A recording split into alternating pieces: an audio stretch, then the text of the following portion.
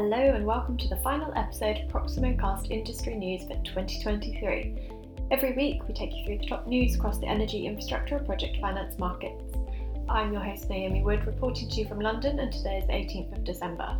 Before we delve into the news, keep an eye out on proximoinfra.com this week.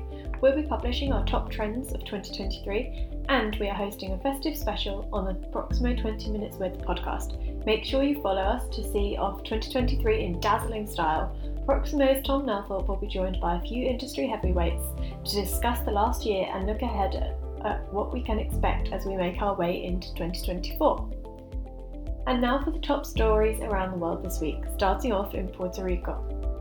Abertis is scheduled to reach financial close within the next few days on the $2.85 billion acquisition of the concession for 4 toll roads in the US territory of Puerto Rico. The concession reached commercial close on the 17th of October and needs to reach close before a scheduled redemption on the grantor's bond debt on 28th of December. The concession is the second for a Puerto Rico toll road portfolio and is larger than its predecessor.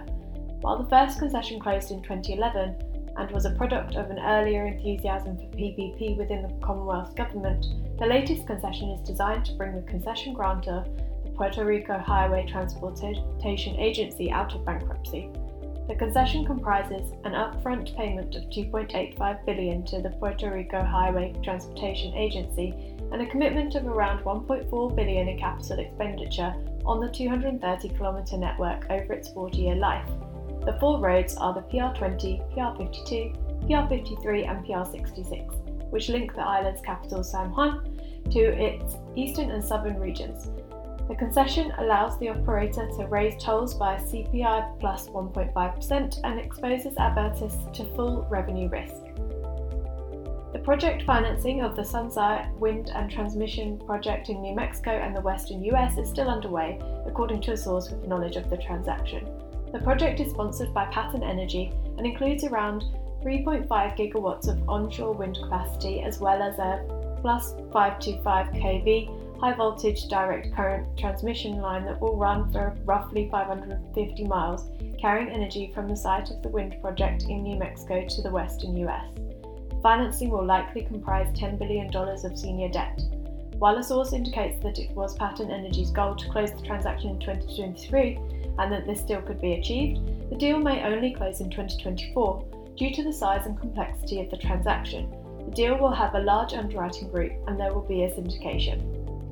2 First Energy Corp subsidiaries have been awarded transmission projects totaling more than $800 million by Regional Transmission Organization PJM Interconnection. Potomac, Edison and Mid-Atlantic Interstate Transmission submitted the projects earlier this year, where PJM solicited proposals to address the growing demand for electricity by data centers in its territory, particularly in Northern Virginia. The projects in Maryland, Pennsylvania and Virginia will enhance reliability, accommodate growing demand and facilitate the connection of new energy resources, such as wind and solar. The companies will work to help enhance the flow of electricity across the system and address the impact of 11 gigawatt power plant retirements. Awarded projects include the upgrading of an existing 24-mile transmission line from Adams County, Pennsylvania to Carroll County, Maryland, a transmission line in Frederick and Montgomery counties in Maryland, and a 36 miles of an existing 138 kV transmission line in Virginia and West Virginia. Shell Subsidies, Shell Wind Energy and Savion Equity have agreed to sell a partial ownership stake in 2 US renewable energy projects to Infrared Capital Partners. Shell will sell a 60% interest in Brazos Wind Holdings, a 182 megawatt onshore wind farm in Fulvana, Texas, as well as a 50% interest in the 180 megawatt Madison Fields solar development project in Madison County, Ohio. Shell will retain 100% of power offtake from the Brazos project through Shell Energy North America. The Madison Fields solar project will retain its existing corporate PPA with a third party. Shell will be the asset manager of both projects. The sale of both assets is expected to be completed by early 2024.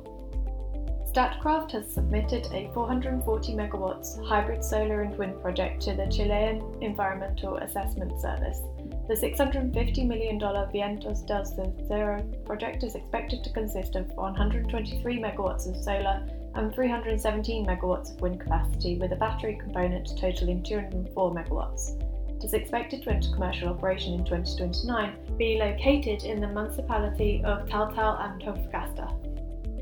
Sonidex has signed an innovative €500 million loan facility to finance the construction of its renewable development pipeline in Europe and the UK. The new non-recourse facility allows Sonidex to cluster, contract and construct its pipeline of renewable plants more efficiently and flexibly. The euro and sterling denominated loan includes a €450 million capital expenditure facility and a €50 million letter of credit facility.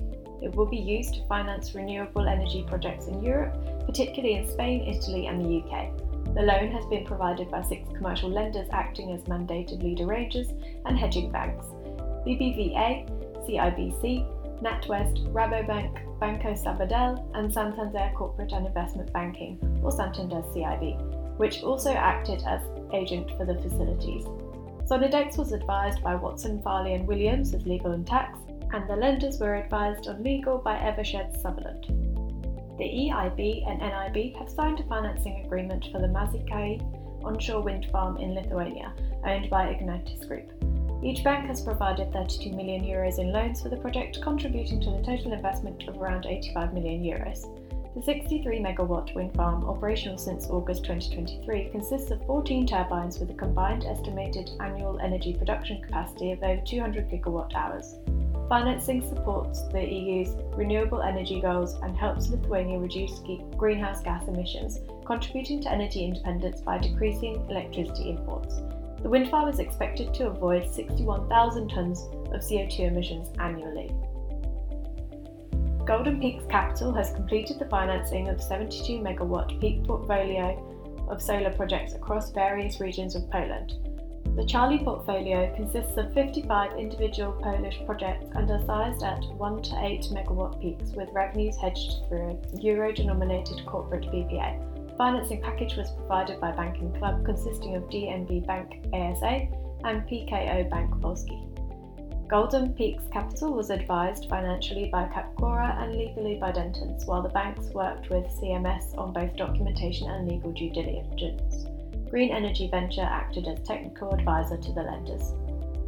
And finally, the independent review of the 24-kilometre Sydney Metro West project has recommended that tenders should be launched by the second quarter of 2024. The final report said that maintaining the investment commitments in place and adopting the most appropriate procurement model and choice of delivery partners are critical decisions in the next few months. In addition, the New South Wales Government should be targeting an opening date in 2032 for the project, which is estimated to require an investment of $25.3 billion Australian dollars. The review's final report said, should the non-contracted elements of the project, stations, line-wide, trains and systems, operations and maintenance, not be in the market by early 2024 as originally planned, there will be extensive time and cost pressures on overall delivery. And that's a wrap for our top news.